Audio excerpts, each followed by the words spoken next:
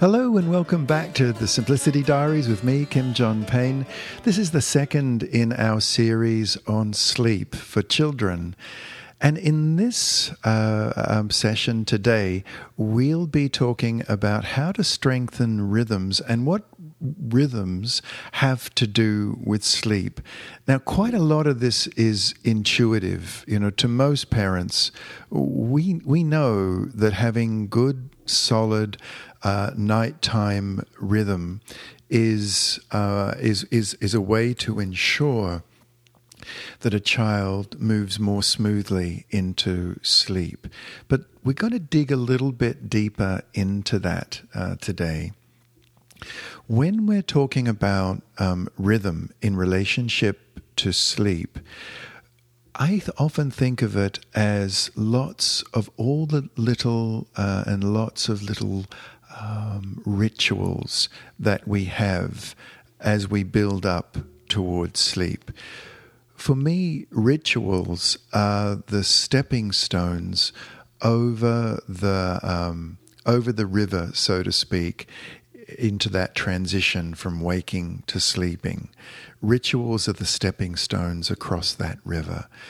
And all these little things that we do, we might not necessarily call them larger rhythms, but they are small little rituals. We all have them, right? They're little things like this is the way we go into the bathroom. This is where the towels are. This is where the toothbrush is. This is the holder the soap is kept in. This is where. Now, we spoke about that a little bit in our last podcast about the environment. But in terms of the relationship to rhythm, that this is where the whatever it is, soap, towel, or and in the bedroom itself, this is where things belong. That's also a part of rhythm, because those things need to be rhythmically and routinely put back in those places, so that when a child comes into that space, they can move right into this comforting ritual of what it is that preparing for bedtime is about, and what bedtime is, and then what sleep is. Sleep, as we'll discuss more later, is so dependent on the rituals and rhythms that precede it. Now, forgive me, I know that's obvious to many of us, but it's really remarkable how often that slides in a family, and we just want to bundle the children off to bed. There is no bundling. There only is a walking on the stepping stones of ritual across the river to sleep. No bundle involved there. Doesn't work. Just I think that's a kind of a flawed concept, really.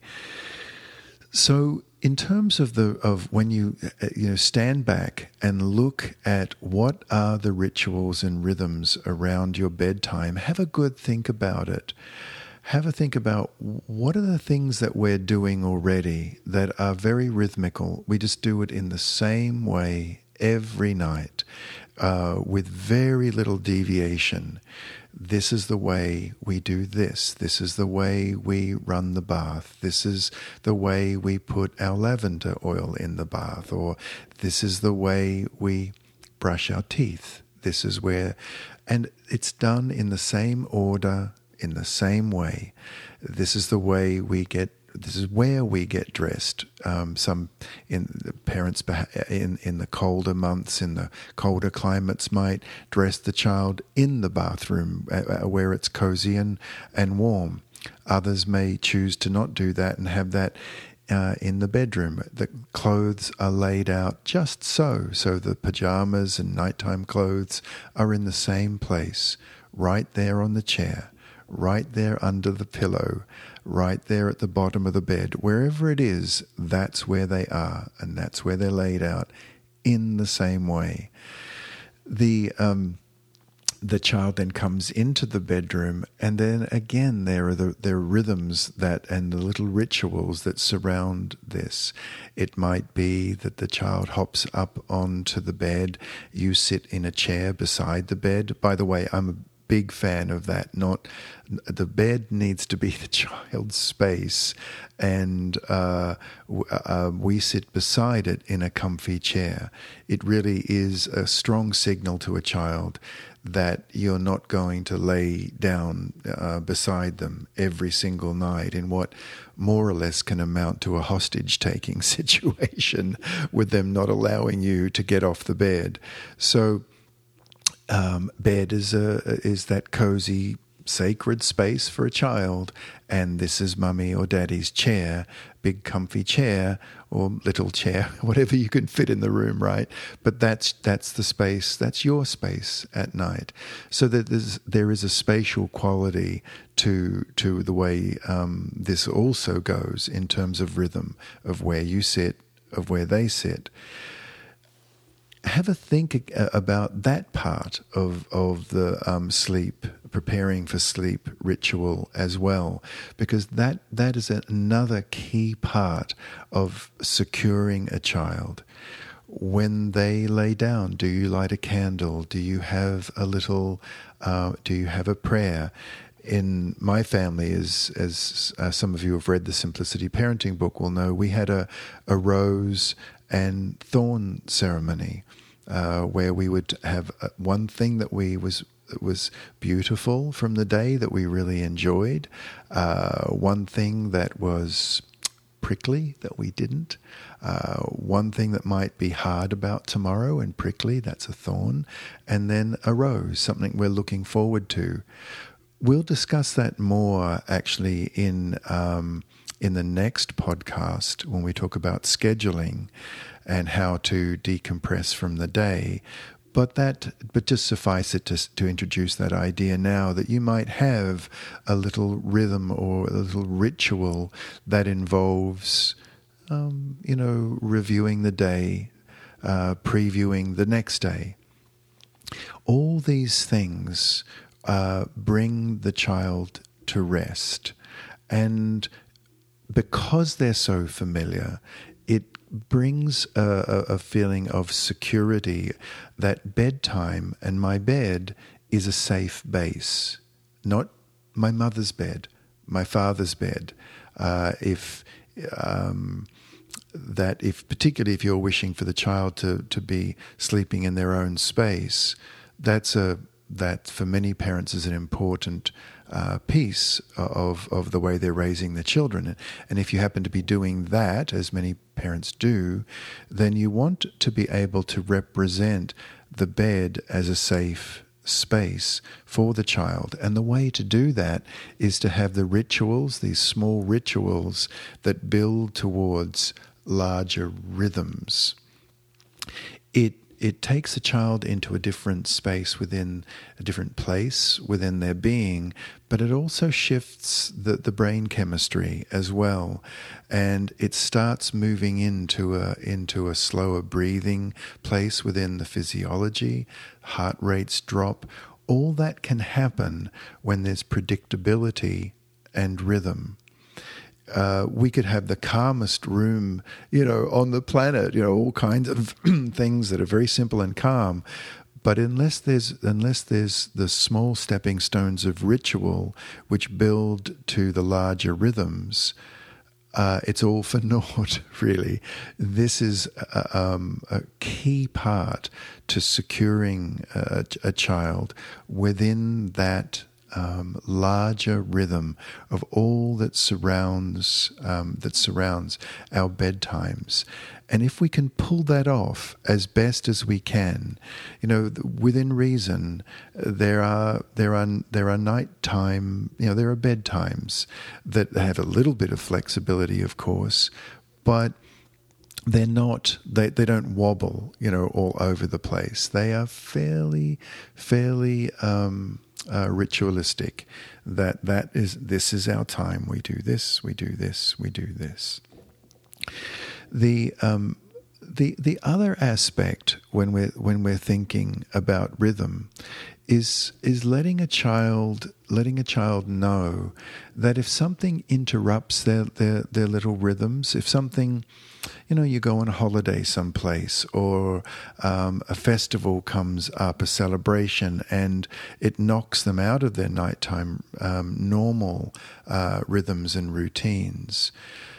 If you're, going on vacation to, your parents who are someplace else, and you take a long drive or even a flight there, try to replicate the rituals as much as possible wherever you go, because it's sleep that ultimately suffers a lot when you're moving about, when there's interruptions to normal rhythms.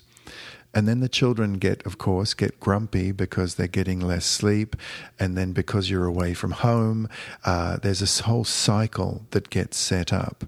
So as much as possible, many parents have found it very helpful indeed to be able to keep as close to the nighttime rhythms as possible.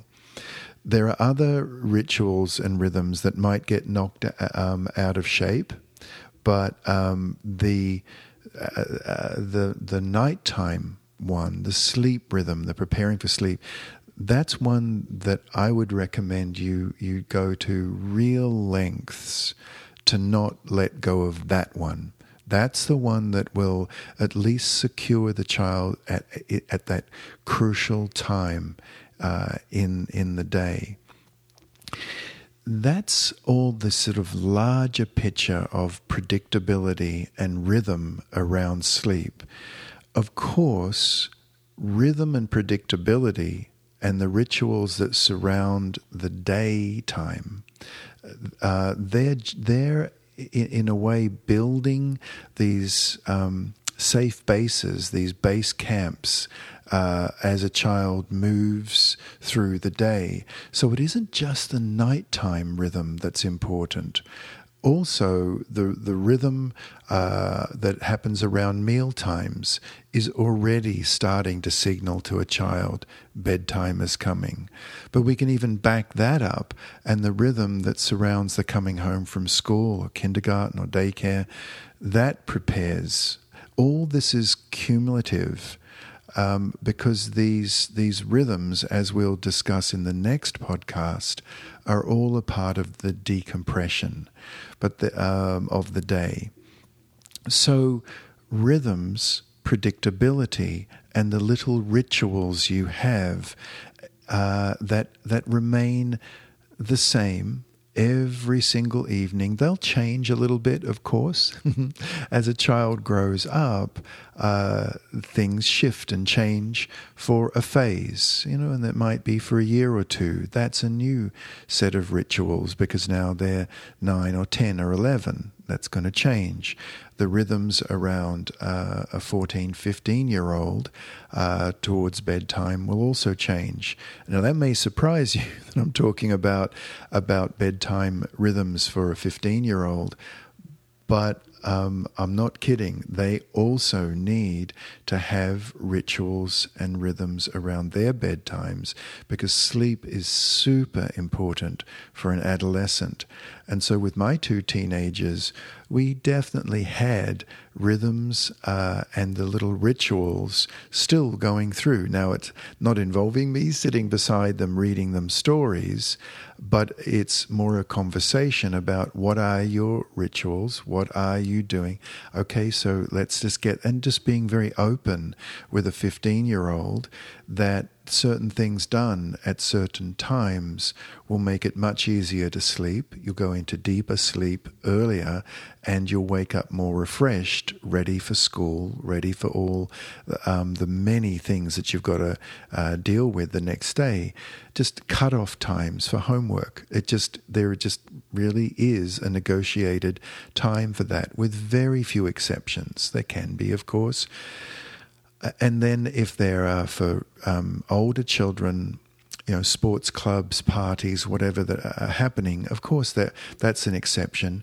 But the bedtime, the next day, the day after that, get back on track because you've got a track, right? You've got something to get back two. And in general, that's the beauty of rhythms, wherever they exist in a family, is that when you're knocked out of rhythm, and that happens, that's family life, we've got something to return to. So no matter what age the child is, there is an importance in the small rituals that build to the larger rhythms around preparing for sleep and sleep. Okay, sure hope that was helpful. Bye-bye for now.